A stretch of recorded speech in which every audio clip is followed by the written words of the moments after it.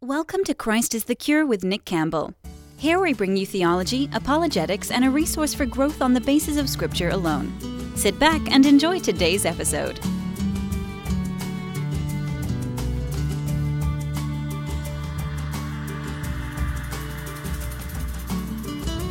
Hey everyone, welcome back to the show. This is episode 65, and today we're actually have a special guest. It is Josh Hammond, who is the author of The Real Martin Luther. It's a biography on Martin Luther, but it's not your stereotypical biography. It's not your stereotypical history book. It's actually kind of like a little comic book, and it's really entertaining, really well done. The information is accurate. It gives an objective point of view on the situation, and it's really hard to put down. You'll keep wanting to turn those pages. I highly recommend it.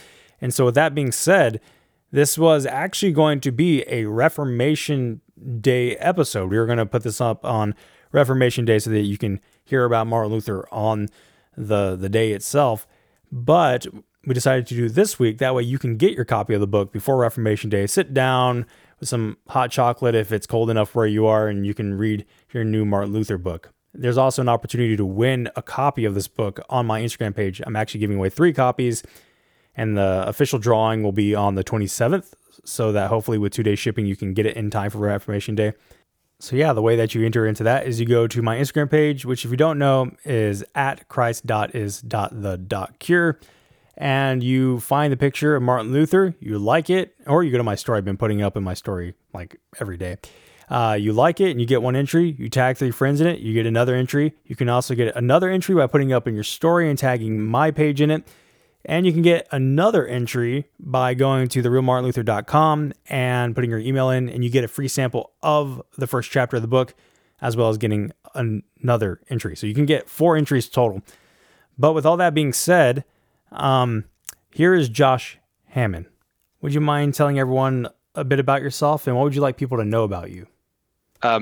It's a really interesting way to word the question, because it's both, talk about yourself, but then it's also talk specifically about what you want them, like, what do you really want them to know? And then don't tell them what you don't want them to know, or what would you like them not to know? I thought about I got a little wordy with myself there because I'm wordy. So my name is Josh Hammond. I live out in the Pacific Northwest on the Best Coast in a suburb of Seattle. I've married 1 wife. I have 3 children, and I'm usually thinking about what I could do to get 1 more tattoo. And then I'm a regular guy with a day job who found himself ferry commuting and decided to make that ferry commute worth it by writing a book. And then from there, I've worked on, just trying to find a way to get people to know about the book, start discussions about not just the book, but, subjects in the book. And that's kind of my thing. I go to work, I work on the book, I go home. So you write a lot of ferries then? Yeah, every work day I take a ferry. So I spend about an hour and a half on boats not every day, but 5 days a week. Yeah, that's pretty different from, where I'm at. So you just decided to write the book. Was there anything in particular that made you want to write the book? Well, I was trying to. I love reading. I love learning, and so it was kind of an interesting. It's an interesting combination, because I learned a lot both in writing the book, but I also learned about how books are, like how publishing works, how marketing works, how being on podcasts works. And so it was kind of this momentary idea that, hey, it works with the workflow of my life, and it sounds really interesting. And I already love, let's do something. Let's take something I love in a new direction. And so let's take reading in a new direction. And then things kept the things I needed to have happened. The right people said yes, and so here we are. I have an ISBN number and everything. Very nice. So, one thing I wanted to kind of backtrack on was that in your bio somewhere, I can't remember where, it said that you attempted to disprove God and failed miserably. And would you mind sharing a little bit more about that? Oh yeah. So when I was a teenager, so I didn't grow up in the church. We would go to church Christmas and Easter when Grandma and Grandpa were in town, and that was it. And then when I was a teenager, my mom decided we weren't going to do that anymore. We were going to start going all the time.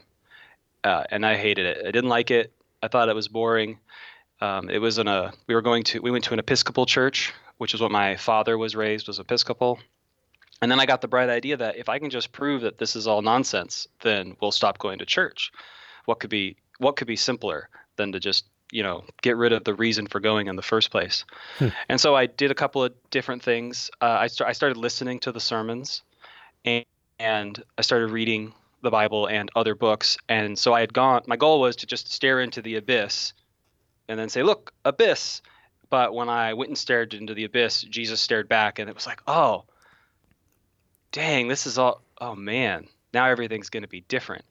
Yeah. And then the next summer we moved, because my father was in the military, and we moved a lot. And then we moved to this new church out in Bremerton in Washington. And I went to this thing I'd never done called youth group. And the guy at the youth group had talked about this new idea that I'd never heard of called reading your Bible every day.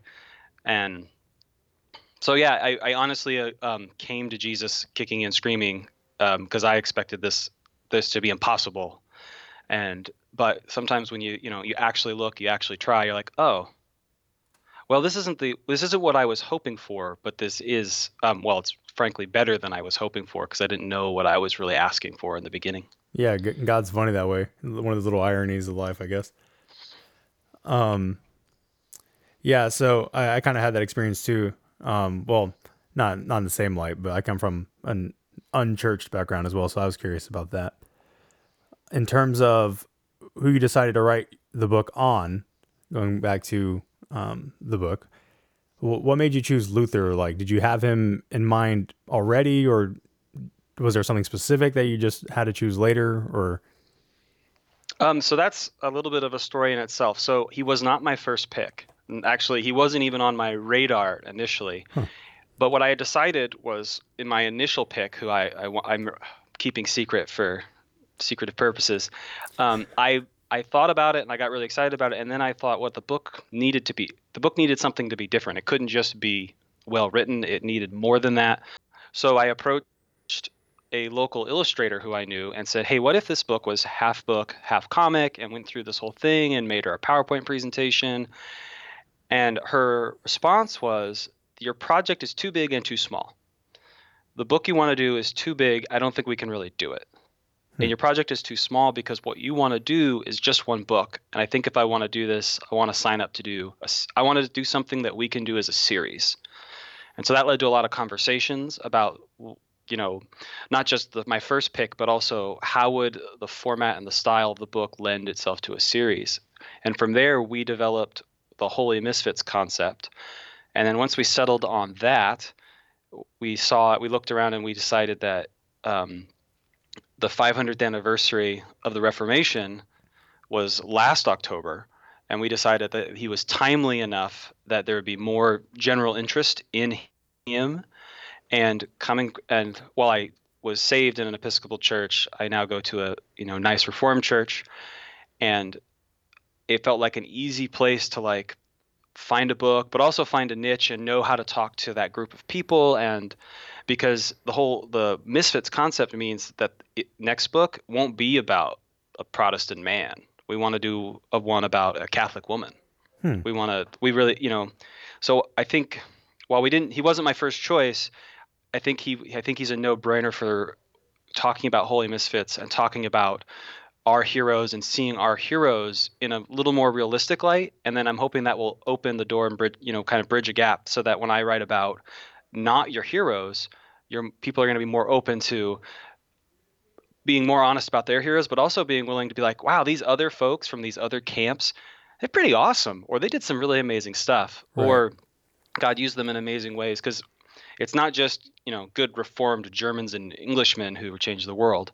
It's not just those people who were used of God. There's so many people, and a bunch of them we don't know, because I would challenge most Reformed folks, name 5 important Catholic women. And I think most of them couldn't. And I think, well, we're never gonna know all of them. That's just too big a list.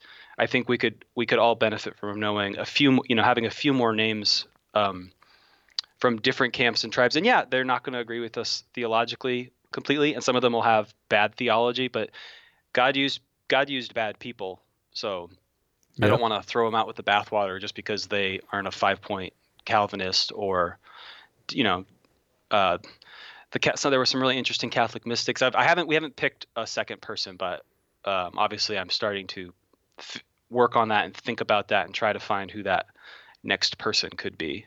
Yeah, and in terms of like learning from people who, don't see eye to eye with us, really, I consider C.S. Lewis to be one of those individuals because a lot of people don't recognize that theologically he had some issues, but within that he was very influential and still is, obviously, with Mere Christianity and all that, especially for me whenever I first met Christ. And so you can still learn stuff from each individual. They don't have to necessarily see eye to eye. But well, and the other thing that I think C.S. Lewis is a great example of that, also because you don't realize how other people see him. So one of the groups that actually really love C.S. Lewis and quote him all the time, but a lot of people don't know this, is the Mormons. That is interesting. Yeah, and part of that's because C.S. Lewis, his style was, while he did it from axioms instead of from the Bible proper. And that unfortunately leaves him open to interpretation a little bit more than I think he himself would have wanted. But it was his time and place that the way he was influential was by not arguing from the text, but by arguing from like axioms or self-evident truths. Yeah. And that, that's the basis of, and which are great for the basis of a logical argument. And that was that was really his wheelhouse, was to talk in a way that you didn't have to know the Bible at all. He almost Socratically got you there, and you're like, and it made sense. Or you maybe weren't convinced, but you totally saw his point. You saw the through line of his thinking. Yeah, he was like the logic master in the midst of all of it. Yeah. Well, so you can't say what your first pick is, then, can you? I choose not to, because I'm hoping to get them into the series, but I haven't. He's not a Catholic woman, so he won't be the second one, and I don't want to lay seeds that might not work out or might take a little more time. Yeah, that's fair. So in terms of Luther and his life, how did you choose what you're going to include and exclude and all that? So a lot of those choices were made under that holy misfits concept, which I think I'm going to take a second and explain a little more, because I think I started talking about it without really defining it. Sure thing. And the idea is that there are 2.2 billion people in the world today who call themselves Christians. They agree on nothing, not one single thing. And and we're in all these tribes and sects, and all the tribes have their own heroes, and we know all the cool stuff they did, and we're ready to high five them. And we almost never hear about the other tribes' heroes. And if we do, we actually hear the bad stuff, right? So if you're a reformer, you've heard all the great stuff about Luther, but if you're a Catholic, you've heard all the bad stuff. Yeah. And both sides are right and both sides are wrong. So both sides have a lot to learn. So the goal is with Luther and with everyone is to open it up and just say, here's what happened. Good, bad, other. Here's what they said, here's what they did, here's how they responded, and here's how the world is different. And not necessarily to judge it, but to just say, here's what was actually happening. Here's what they actually did. And then some of the things too, it's like, here's some things you've been told that probably aren't true, or historically we're just not sure if that really happened that way, or if it's just lore, or if it's just rumor that's been turned into fact, just through time. Which happens quite often. So, right. My favorite one is Napoleon was not short. He was a normal sized. He was actually like 1 inch tall for the time, but he was painted short in one painting, and now he's short forever and ever, even though he's not. Even though he's not. So with that concept of, we just want to tell what happened, and we want to be open to the bad stuff, the good stuff, and this is maybe not historically accurate, or we just don't have great evidence. That was kind of the lens for Luther, which was easy for the including part. It was actually hard on the excluding part, because a lot of the good stuff we've heard, a lot of his better quotes, a lot of the juicier stories all come from this book that was written after he died called Table Talk, which is typically well regarded, but I wish people would use it with a little more caution, because it was not written by him. It was not written by his right hand folks. It was written by a collection of people, and it's a bunch of snippets.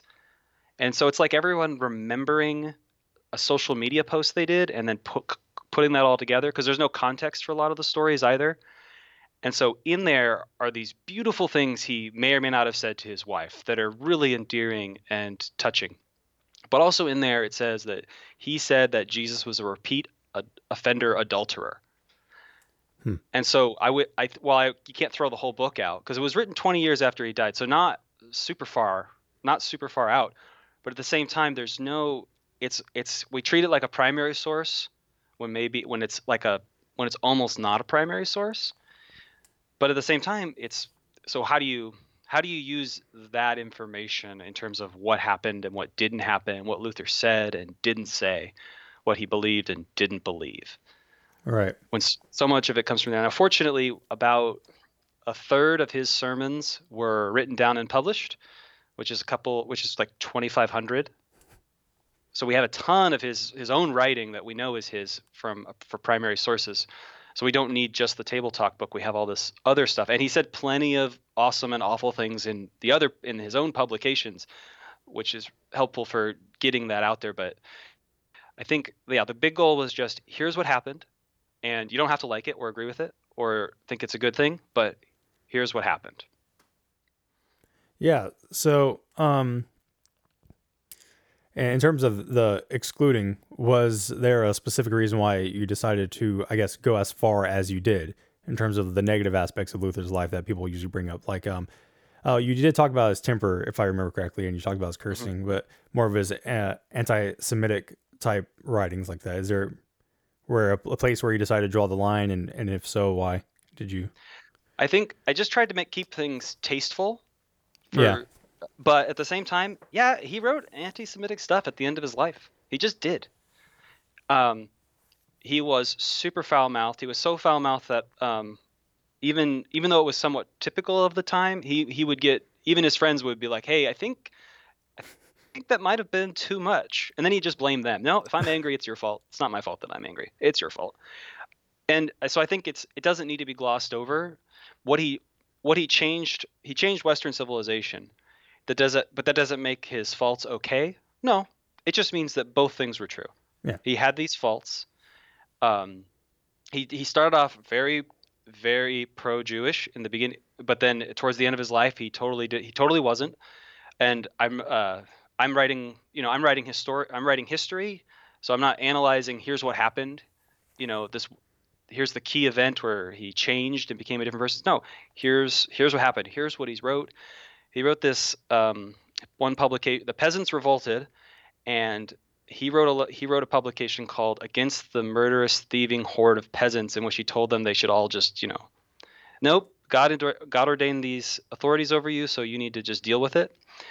And then it was so harshly written that his friends told him that maybe you overdid it there. And so he wrote a follow-up letter in which he said, no, I was totally right. I was as mean as I meant to be. It's the peasants' fault. They deserve to be slaughtered. It was awful. And so, but I don't want to make his whole, I don't want those parts of him to be his whole life either, because right. he did, I think he fairly pointed out that the indulgence system was being abused, and it was being abused against what was written as doctrine in the Catholic Church and was published doctrine. And he did reform the whole system of how we get married, not intentionally, but he did. He was the one who kept music and art in Protestantism. If he wasn't there, I don't know what would have happened. I don't know if we'd sing at church. Yeah. Because he was, amongst all the reformers, he was the only one who thought music and art were important. And honestly, that was one of the things that I was, whenever I was reading through it, between the marriage and the music, I was like, well, I honestly never heard of that before until I read your book. So that was an interesting tidbit there. I know he wrote a lot of hymns like prior, but I didn't know that he kind of changed the way we operated, I guess. Right. And I think, like I said, some of that I think was unintentional. Some of the things in his whole, like, even while he intentionally was trying to reform the church, as you can imagine, he said he called himself a reformer. He wasn't trying to create a new church. He was just trying to reform the current system. I mean, the first liturgies he wrote for the church were in Latin, and were meant to be just a reformed mass. It was It took a little bit before he wrote a vernacular service. Right. And that's one of those misconceptions, like, oh yeah, Luther broke off and he wanted to start his whole new church. It's like, no, he was just trying to fix the church that was there.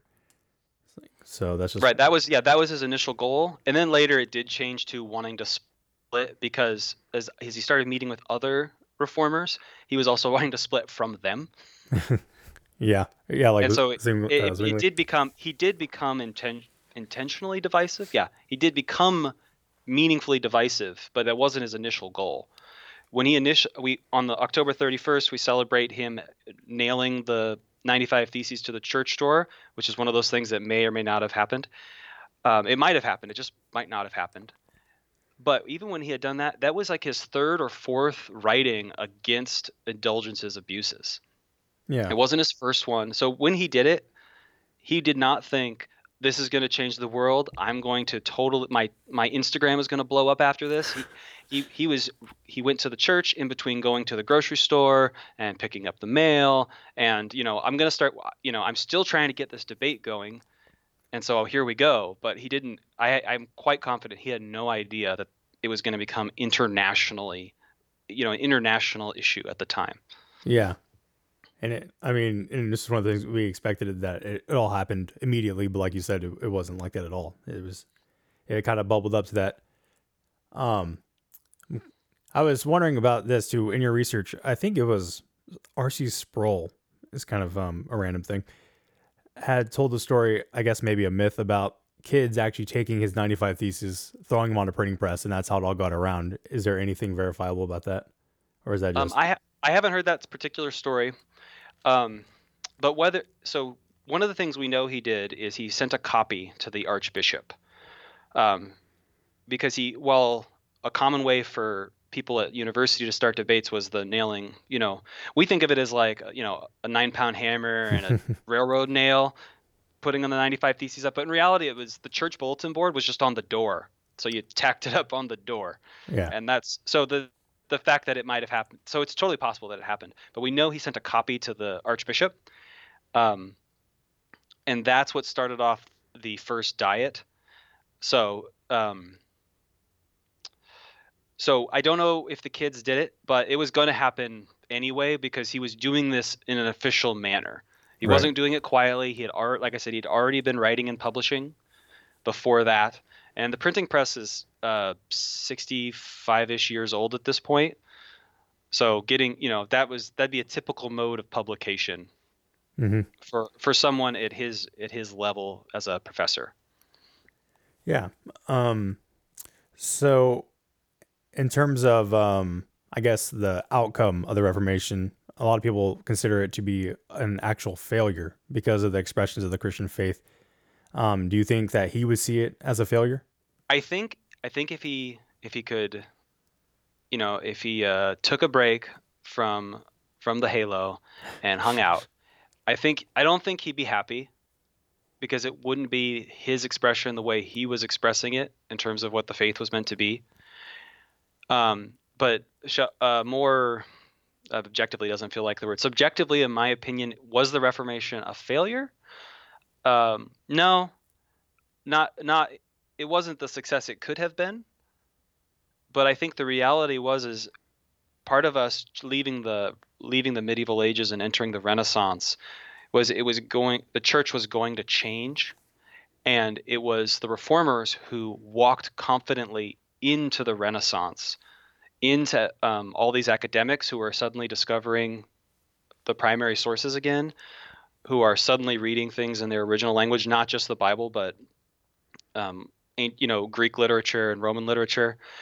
And it was the reformers who, instead of the Renaissance being an academic's attack on the church, the Reformation was the church trying to deal with it itself. Right. And I think in that way, it was a success. Instead of what we have done more modernly in our American culture wars, which I think we lost. I'll just throw that grenade. I wasn't planning on it.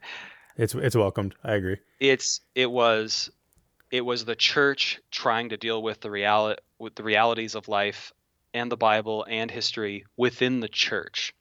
And obviously the emperor got involved, so it wasn't just totally neatly, within the family, so to speak. But if the Reformation hadn't have occurred, the academics they already were, but they were going to attack the church, and I don't know how that would have gone. So I'm thinking it was God's plan not for it to not go that way, since there's all these reformers, not just Luther, but a whole slew of them over the next 150 years. Yeah, and I mean, there's plenty of things that were beneficial that came out of the Reformation. I mean, you can pretty much thank freedom of religion and separation of church and state and stuff like that from those principles, at least. So I guess the biggest thing I've heard of it being a failure was the 30,000 denominations kind of thing. But and that's just one of those areas where it's like, well, I guess it depends on how you define denomination and how you see it. Yeah, well, and he reformed the Catholic Church somewhat. It didn't happen during his lifetime, but the indulgence system still exists, except today there's no money involved. It's forbidden. Money is forbidden from being involved. And the system where you got like specific amount of time off of purgatory has also been removed. It is still meant to be a benefit to help you spend less time in purgatory, but I think the indulgence system was reformed in such a way that it got back to the spirit of indulgences, which I learned a whole bunch about because I didn't know anything about that. But the system of indulgences was like initially invented to deal with like sin as a math problem. If I steal your wallet, that's one sin. If I punch you in the face, that's two sins. And if sin is quantifiable and there are earthly consequences for sin because I punched you in the face, so like, while God has ultimate justice, I might need some earthly consequences to teach me that maybe I shouldn't be punching podcast hosts in the face. Yeah. And that was kind of the initial, best I can tell, that's what the indulgence system was really about. And then by the time we get to Luther's time, it's totally out of whack and getting abused, because now it's people being told you can go to heaven. It doesn't matter what you did in life, and all you got to do is donate enough money. And it wasn't what it was meant to be. And after his time, that changed. So there were some of the reforms he was aiming for did happen. Well, was it at Trent that they fixed that? I don't know offhand. I just know it was after it happened two separate times. The money part was different than the purgatory, like specific time and purgatory part. Gotcha. And I know it happened after he died, but I'm sorry. I spent a lot of time learning about Luther, but not as much time learning about. Yeah, I thought it was interesting that you mentioned his dialogues with Erasmus. For some reason, I've never read those. Did you by chance get a chance to look into those? I did. I just a touch. I did the intro. If you read the introduction to The Bondage of the Will, that's actually his response to a book by Erasmus. Right. I think that was most of what I read. It was clear.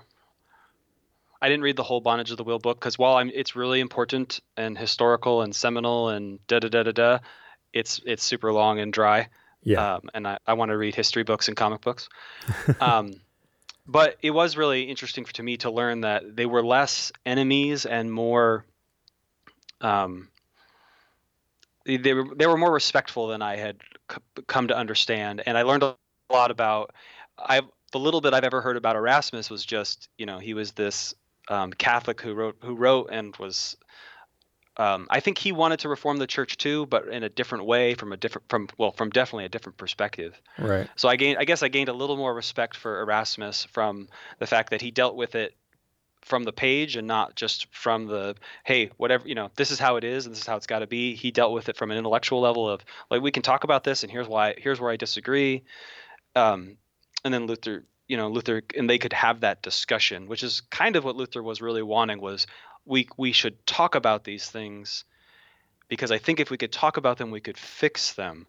Right. Because isn't it, shouldn't it be obvious that some of these things don't work or don't make sense or clearly are against the catechisms, and that was the goal, right? To start a debate. Right.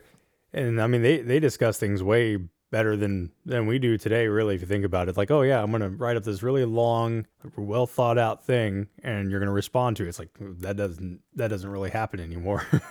Right. The trolls have taken over. Yeah, it's all Twitter now, right? Well, yeah, it's all well, yeah, you're right. It's also very short. Yeah, it's not. They don't put that much effort, so it's kind of a refreshing thing to see those kind of dialogues whenever you're looking back in history. So whenever you were researching for the book, was there anything that struck out in particular? I know you mentioned indulgences as being something that you were kind of like, whoa, but I did learn a lot about a lot of things. I think maybe one of my favorite ones was I had no idea how much he respected his wife, and not that I had heard he was mean or awful to her. I didn't realize how much he really thought for her and cared for her. For one point, he has to go and travel, but he needs a new pastor to get hired locally, and because he has to go travel, he sends his wife and a couple of his better, his right hand people to go figure it out. He says, "I need you to go help pick a pastor, and I can't go, but it's so important, it needs to happen." And so he sent her. She managed the money. He was not good at managing money. He didn't do crazy, like, awful things with money. He just wasn't good at it. I was really touched by their interactions. Unfortunately, we don't have her writings. We just have his. But they're super. I'm getting tongue tied just being excited about how nice they were, how nice he was to her, and how much he respected her. He called her his doctor, and she was in fact his doctor, and she called her his lord, not capital Lord, but Lord, but like king, yeah, or sire. And I know not all there's a lot of men in church history who have done a lot of great things, and a lot of them have been awful husbands and awful parents. And again, not saying Martin Luther was perfect, and he didn't necessarily intend to ever get married, and he didn't necessarily intend to marry her, but she asked him and another guy at the same time, and he said yes. But it was really cool to hear that, he cared for her, he respected her, he loved her, and then he cared and respected his children. Yeah, you actually give a good deal about her in your book too, more than I actually had known about previously as well. You don't really hear much about her. She was always kind of like, oh, well, Martin Luther kind of had to marry her is what I always heard it as. And that's just what happened. And it's like, well, okay. And I just never really questioned it for some reason. And then I read your book. I was like, oh, that's refreshing. I just didn't know that. Yeah, she's actually the chapter on her is the longest chapter. Oh. Because she is that important. Like, he lived as long as he lived because she was his doctor. He was given the monastery at a certain point in this a building with 40 rooms on the first floor, and even if he had been like really well organized and thoughtful and good at money and all that stuff, like, it's how do you take care of that and write and preach and have boarders and they were a great team, I think, is what it really came down to. And while I don't think he definitely didn't intend to marry her. I don't know that they were in love at the beginning. I think she appreciated his fearlessness because at that time he had 2 death sentences. And I think he appreciated that she was tough. They tried to marry her off to another guy whose name isn't coming to mind, but she wouldn't because he was a jerk, and that was it. In fact, she wrote a letter asking a friend for help, and he responded with, he's not married, he's single, he's a Christian, he has a job. What's the problem? And her response was, I don't like him, I don't respect him. You marry me or Luther should marry me. And that's a pretty bold statement, especially for a woman in the 16th century who, if she didn't get married, she didn't have a lot of options, and her family had already paid a dowry for her to become a nun. And they did that and they put her in the cheapest option available. So they were never going to have another dowry for her to marry another man. Yeah. So I found myself having a lot of respect for the fact that she was tough and she was willing to do the right thing. And who's willing, even if other people didn't like it. Yeah, and she Or kind of had to be even if tough too to be with Martin Luther. It's like, well, in the situation and the way he was, it was a Mhm. good fit. Yeah. So whenever it comes to the series, do you know how many volumes you're kind of aiming for, or you're just taking a step at a time? we're just taking it a step at a time. I That mean, makes sense. if this becomes my project for the rest of my life, that doesn't sound half bad. I'll get to learn about a bunch of cool people.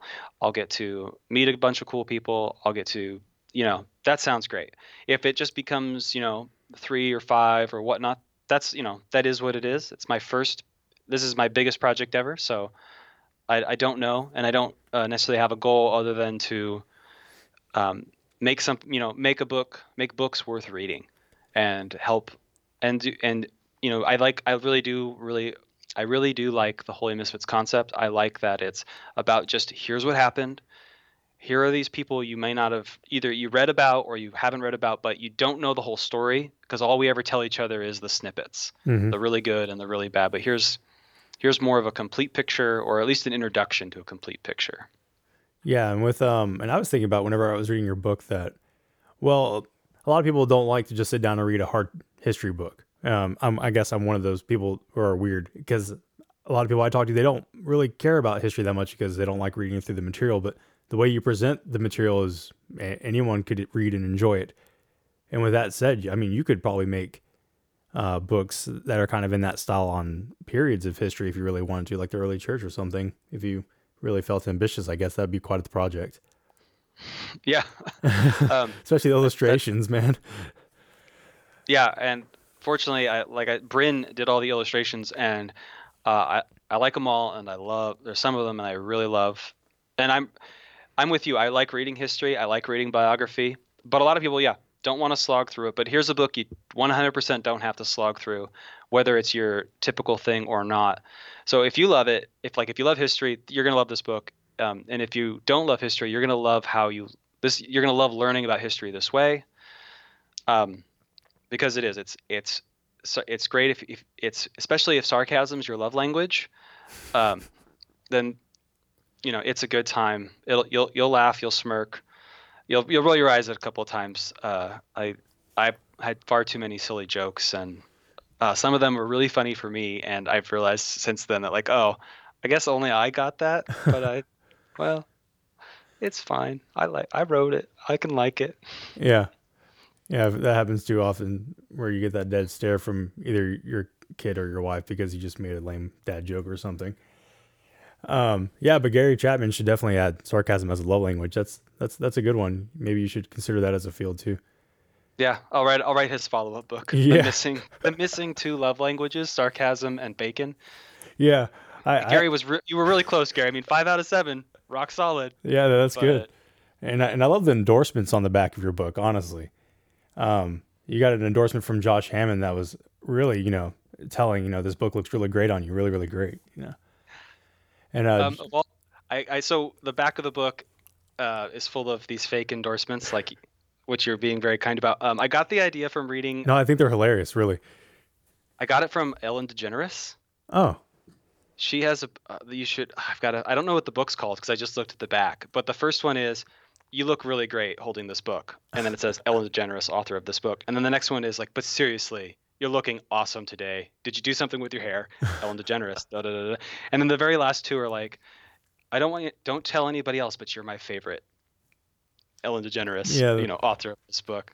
When you got John Tetzel on the back of this thing, it's like, man, that's impressive. Yeah, just because he's been dead for hundreds of years doesn't mean I can't misquote him. It happens all the time, so Yeah. it's all right. No, that's really cool. So one last kind of curveball for you. I noticed the Ministry of War. I was trying to look a little bit more into that. Is that kind of the platform you're creating then for what's going on? Yes. So there's 4 of us. There's myself, and then Bryn James, who did the illustrations, and then her husband Ryan James, who helped with the website and some graphic design, and trying to get him to finish a banner right now because we're going to be at a Comic-Con, and then my wife helps with marketing and finding new avenues to reach out to and some other, but we were a team and we needed a name, and I've had the Ministry of War at Gmail since high school, and I was like, well, what if we just called ourselves that? We're nobodies, nobody, who cares? And then the Jameses were like, actually, yeah, we kind of like that idea. Actually, I'm like, sweet, is that domain available? Yes, it is. Buy it. So right now we're really we have one book, so we're just really focused on the book, and then we're hoping to grow it into the series and more of a platform, which we'll call the Ministry of War. We don't have a funny slogan to go with that yet. We're not here to fight you, but I guess I really want to be offensive or make people concerned. Yeah. And it's Ministry of War with the first book of Martin Luther. So no, I was kidding. There you go. It's perfect. It's perfect. It's a perfect fit. Yeah. Where is the Comic Con? Is it in Washington, right? Seattle, is that what it said? There's one. There's lots of them. We're going to be at it's called the Jet City Comic Show, which is in Tacoma. Okay, which Tacoma. Which is another big city up in Washington. But we have a booth. We're going to have, it's November 3rd and 4th for all your Western Washington listeners. We'll have a booth, and then I'm actually doing a discussion called From Boring to Captivating, The Power of Comics, and talking about how comics could make things better and how fake comics makes things worse.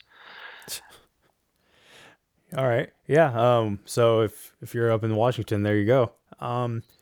So I appreciate you taking the time to sending me the book and coming on the show. It's been fun. No, this has been great. I really appreciate it. Yeah. So hopefully we can chat a little bit later, maybe down the road whenever you get another book out or whatever's happening. And do you have any last places you want to point the listeners to? Oh, yeah. So you can get a free sample of the book at our website, therealmartinluther.com. We just put it out on Kindle. And so you can get a sample on Kindle through Amazon, or it's a part of the Kindle Unlimited program. So if you subscribe to that, you can check the book out via Kindle Unlimited. But honestly, I'd love for people to check it out, read the sample, write me an email telling me how much they hate it or love it or it doesn't make any sense. I've had a lot of fun meeting people and just having fun conversations and answering questions and hearing different perspectives and ideas. And,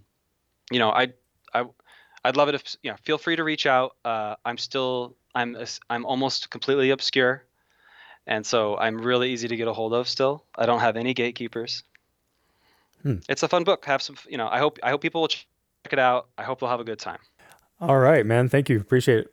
So there you have it. If you want to connect with Josh, you can find him on Instagram as well. And I believe I tagged him in the post that is doing the giveaway. So if you go enter in the giveaway, you'll see his name or the Real Martin Luther's page in the caption there. So you can do that. You can also go to therealmartinluther.com, get your free sample, or just order the book because it really is a great book. I highly recommend it. I really do. With that being said, we will look forward to next week. I'm not really sure on the progress of the Trinity episode in the theology series. It may be more than one part because I am wanting to ensure that I am getting all the information you guys would need to be well informed, well equipped, and well prepared to talk about Trinitarianism in life. So that being said, God bless you all and have a great, great weekend.